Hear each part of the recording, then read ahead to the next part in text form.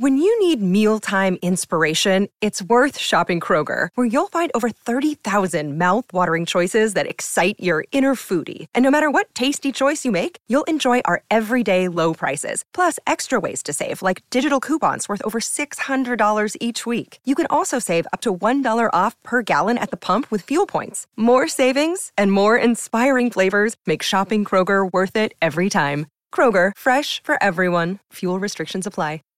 Save big on brunch for mom, all in the Kroger app.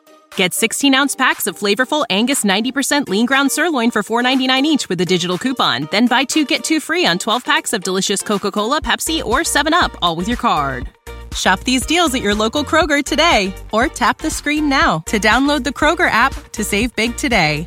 Kroger, fresh for everyone. Prices and product availability subject to change. Restrictions apply. See site for details.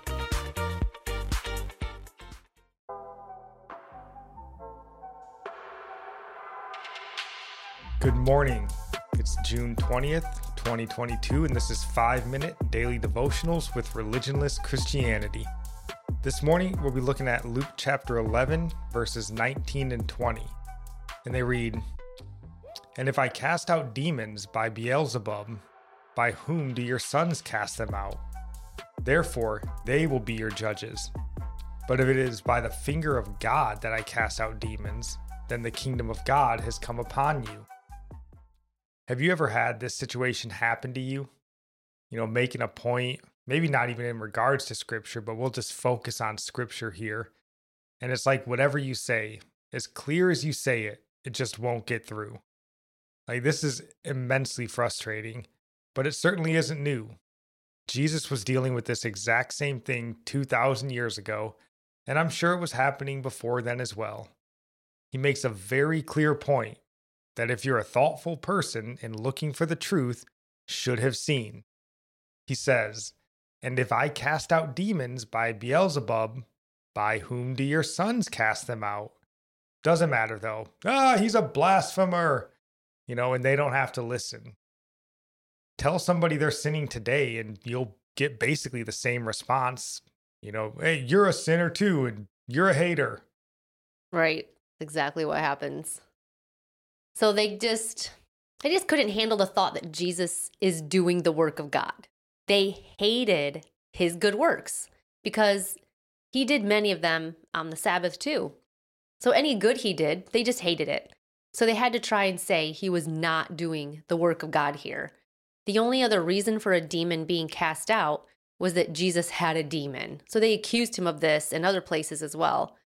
It's really crazy how good was being called evil even back then, and right to Jesus' face. I just can't imagine the horror when they all realize who they were accusing of sin. Pretty scary. Pretty scary. But Jesus understood that this would be the response. Multiple times we hear Jesus say, "He who has ears to hear, let him hear." We likewise must be aware that this is the response we will get. If it happened to our Lord, it will happen to us. However, like our Lord, we don't stop preaching, don't stop teaching. Just understand, those who don't have ears, they won't hear. But let us pray, though, that isn't us. Let us be open to the word of God. Let us be teachable and not hard of hearing. Amen. Our psalm today comes from Psalm 51, verse 10.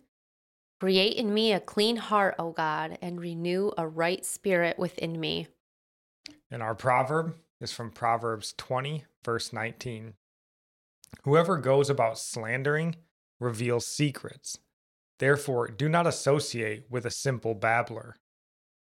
And I'll end praying for you from Psalms 145. "May the Lord show you he is gracious and merciful, slow to anger and abounding in steadfast love. That the Lord is good to all, and his mercy is over all that he has made. May you know the Lord is near to all who call on him in truth. That the Lord preserves all who love him." God bless.